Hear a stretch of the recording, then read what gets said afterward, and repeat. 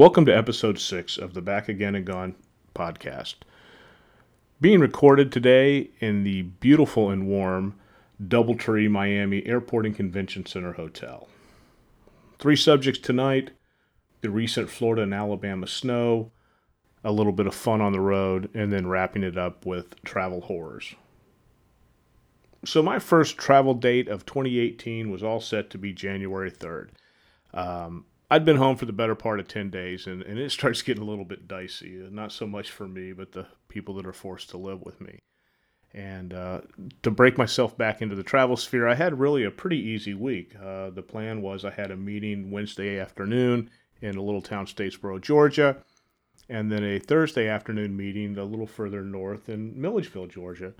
Plan was to drive up 95, grab some lunch in Savannah, and then head west to Statesboro, hit the meetings, and finish up and head north. So about 6 a.m. on Wednesday morning, my phone vibrates, and I look over, and it's one of the guys that I work with, and he sends me a text that says, "Have you seen the weather?" And I'm like, "No, I'm not. Unfortunately, I'm not a weather guy. I should know by now, but I'm not. I'm the idiot that you see at the Hertz lot in Baltimore, Maryland, in the middle of February, without a jacket on. I'm not good about checking the weather. And besides, I don't want to carry a heavy coat with me." So sure enough, I turn on the Weather Channel, and they've already named this winter storm Grayson, and I'm literally waiting for Jim Cantore to show his head in Jacksonville. But, didn't think too much about it. I had a late meeting. I was going to drive up I-95 to Savannah and then head west. Well, about 10 a.m., my client sends me a text message, and it's a webcam shot of his parking lot, and it is beautiful and glistening white. He said they had about a quarter to a half an inch of snow on the ground already, and it wasn't going to let up till the afternoon. So he said, "Look, let's just push this back. Let's, cancel the meeting and regroup." So no big deal. I've decided what I'll do is I'll just since the storm was hugging the coast, my plan was to go right up the turnpike. So I got a room in Warner Robins, Georgia, and figured I could get up Thursday morning and drive, 2 to 3 hours now to Milledgeville and have plenty of time for my meeting. And I'm literally packing the car, ready to go, and the phone rings and I pick it up, and it's a client in Milledgeville. They've canceled the Thursday meeting. Fast forward a couple more weeks, and it's a complete repeat. The plan was to have Tuesday, Wednesday, Thursday meetings in Mobile, Alabama, and fly back out on Friday. Now, Mobile for me is a tough town to get to. Southwest doesn't fly there, and they used to fly into Jackson, Mississippi. They kind of changed that route around. So our best bet is we fly into New Orleans, get in the car, drive a couple hours to Mobile, and then back out at the end of the week.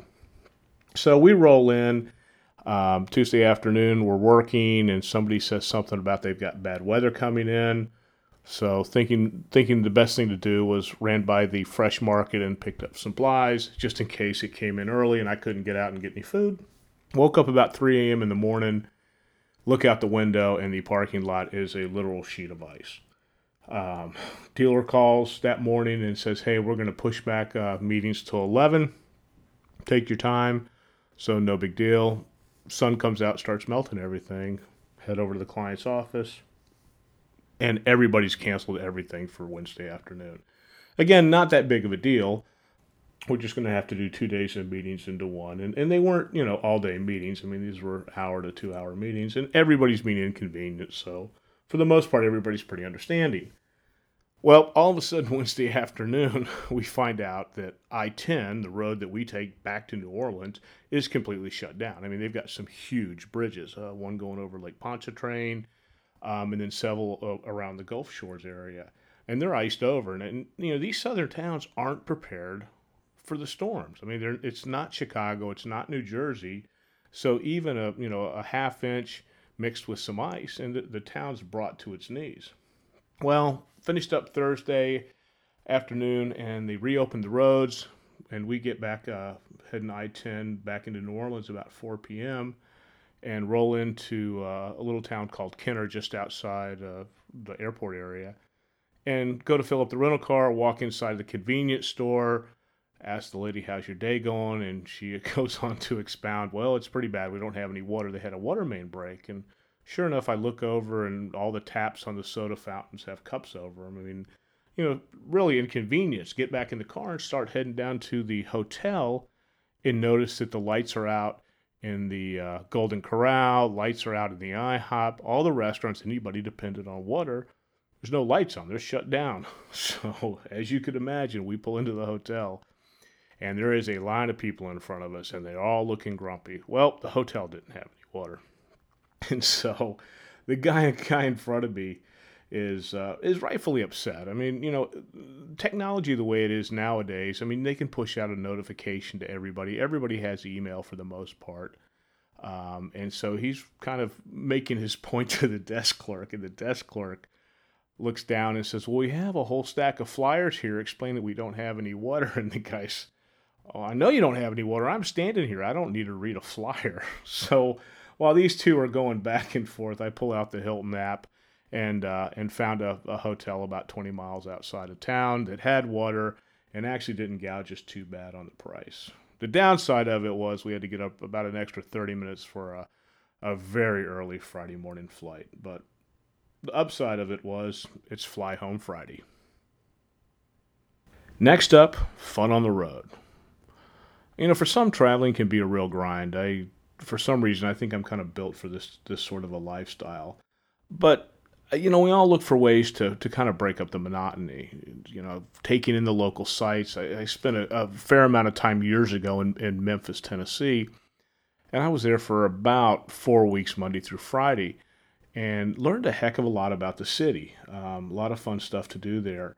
And so, we're always looking at different ways to kind of do that, to kind of incorporate some fun into our evening routine, so to speak. And one of the things that we do quite often, especially if we're traveling with part of the team, is head over to the local Fresh Market or Whole Foods and pick up a local selection of craft beer. Mix of six. Build your own six-pack. Run back over to the hotel. We always carry a bottle opener with us and share beer flights. And, people will come wandering in, other guys that are on the road. We'll offer them a sample or two. And, the stories start flowing. It's, if you've ever seen the George Clooney movie Up in the Air, everybody starts comparing loyalty programs and who's got this and who's got what. But, it's a nice way to kind of wind down the evening. And like I said, everybody that travels has some kind of story that's worth listening to. And then some of the other things we do is kind of even bust chops on the desk clerks. One of our favorite gags is when we're checking in together, and whoever gets to be the first guy to the counter is usually going to be the victim. But the desk clerk will usually say something, oh, 2 queen beds, is that all right? And the guy behind him will usually go, yeah, that's great. We'll have some place to put our luggage. And depending on the sense of humor of the desk clerk, you could get anything from a chuckle to a cross-eyed look. And then, of course, I'm famous for making my dead guy linens. On the last night of the hotel stay, I'll oftentimes strip my bed and kind of form all the sheets and the pillows into what looks like a bundled up body. And if I'm real creative, often I'll take the telephone cord and wrap it around the neck. I'm sure we hear shrieks from the house cleaning staff in the morning, but hey, I did half their job. I unmade the bed for them. The other thing I've done is I went through a phase, I guess it was last year, and I'll have to post some pictures up of this, was, when you book a room online, there's always a place for special instructions. Hey, I'm allergic to feather pillows, or, I need non-GMO shampoo or vegan shampoo or whatever. And so I went through a phase where I was putting in, hey, a picture of Steve Urkel in my room would be really nice, or hey, I'm a big fan of Will Smith. If somebody could put a picture of him in my room, that'd be great. And it was interesting. Several of the hotels bid on it, and you could always tell when you were checking in, because they'd all kind of be gathered around and watching. But it's good to know that somebody actually takes the time to read those special instructions. I mean, if truly you had some kind of an ailment or a special needs, you want somebody to read that and pay attention to it. And then finally, the last thing I've done off and on over the years is geocaching. And if you're not familiar with it, I'll put a link in the show notes. But it's nothing more than an electronic treasure hunt. People post coordinates of where they hide Sometimes it's nothing more than a little Altoids box with a piece of paper on where you wrote your name that you found it, or maybe it's a army case or an ammo case out in the woods with little trinkets. And kind of how the game goes is you leave something in the box and you take something out of the box and move it to your next stop. And so you can actually follow these what they call caches all along their journey throughout the United States. When I first started it, you had to have a GPS unit. Nowadays, they actually have an app that works on the phone as well. But again, a lot of fun. You may look like the odd guy walking around a park, staring at the ground and looking around bushes and stuff, but it always makes for a fun evening. And then finishing up with travel horror. Recently, a fellow blogger over at Hype Orlando alerted me to a news story about a couple that decided to check their live cat, because why would you check a dead cat, but their live cat into their luggage. I guess they're looking to avoid paying the luggage fees for animals. And it actually kind of reminded me of a couple, just crazy travel horror type stories. And one actually happened this year. I was going from Orlando to Baltimore.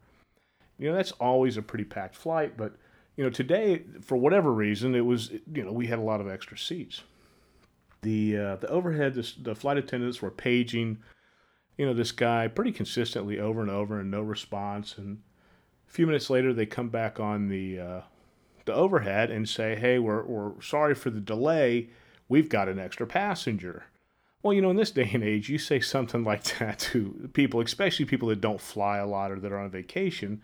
I mean, that kind of raises up a question mark. Extra passenger, how did that happen? And so they start counting heads on the plane. I mean, literally walking down, and they start in the back of the plane. I don't know why, but in the back of the plane, moving towards the front, counting, and sure enough, they're coming up with an extra passenger. And so you can see by the commotion in the front of the plane that this is not all right. Whether they didn't pay for a ticket, did pay for a ticket, but there's an extra body on this plane. And so we're going on about 20 minutes delayed.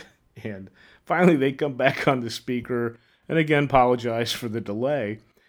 And what had happened was that somebody from one of the Disney parks had checked onto the plane, and I've got a picture of this as they were leaving the plane, with about a 4-foot Lilo or Stitch, I'm not sure which one it was, stuffed animal. And so they had put this stuffed animal in the middle seat and had a hoodie on it, and apparently pulled the hood up over Lilo or Stitch's head.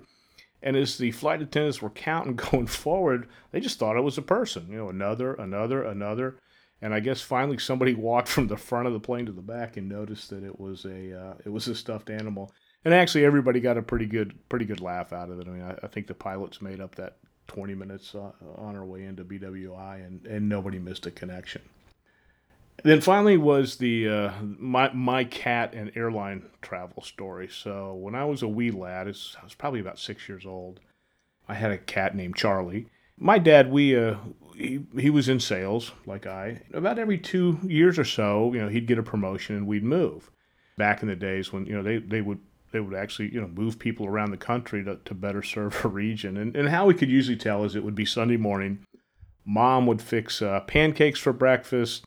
Dad would bring out the brochure of the house that he had recently bought and hitting the highlights of it, whether it had a pool, whether it had a game room, if it was near a lake or whatever. So this is one of the times that we were actually moving across country. So we were going from California to Maryland. And my dad had to go out there a couple weeks early. So my mom and I were left back to kind of tend to everything. Like being 6 years old, I don't think there was much that I had much involvement in any of it. But long story short was Charlie got pregnant. And so, and how this happened, I don't know. My dad's not the biggest animal person in the world, but somehow it was decided that he was going to take Charlie with him out on the plane beforehand. And really the reason why, though, was my mom was pregnant with my sister at the time, and it was probably just easier for him to handle it. So mom takes Charlie to the vet. The vet gives a couple sedative pills for the cat, says, hey, give these to the cat before you leave for the airport. Everything will be fine. Dad goes off. Plane lands in, I don't know if it was Reagan or BWI or Dulles, I'm not sure, but he lands. And this is back in the days where you put animals underneath the plane. I mean, they didn't ride in the cabin with you. They were cargo. And so, Dad comes off the plane and he's hearing all this commotion down in the baggage claim area and people pointing. And all of a sudden, he looks down the belt, and here comes Charlie in the cat carrier. And Charlie had gotten so relaxed that she gave birth to 2 kittens somewhere between California and Maryland. And my dad claims he waited till everybody left that baggage claim area before he grabbed that crate and headed to the apartment. And I can only imagine the phone call that my dad had with my mom that night. So, but hey, stories are what makes it worthwhile. Well, there you have it, wrapping up episode 6. Thanks so much for listening, and do yourself a favor and check out some of the blogs over at Hype Orlando.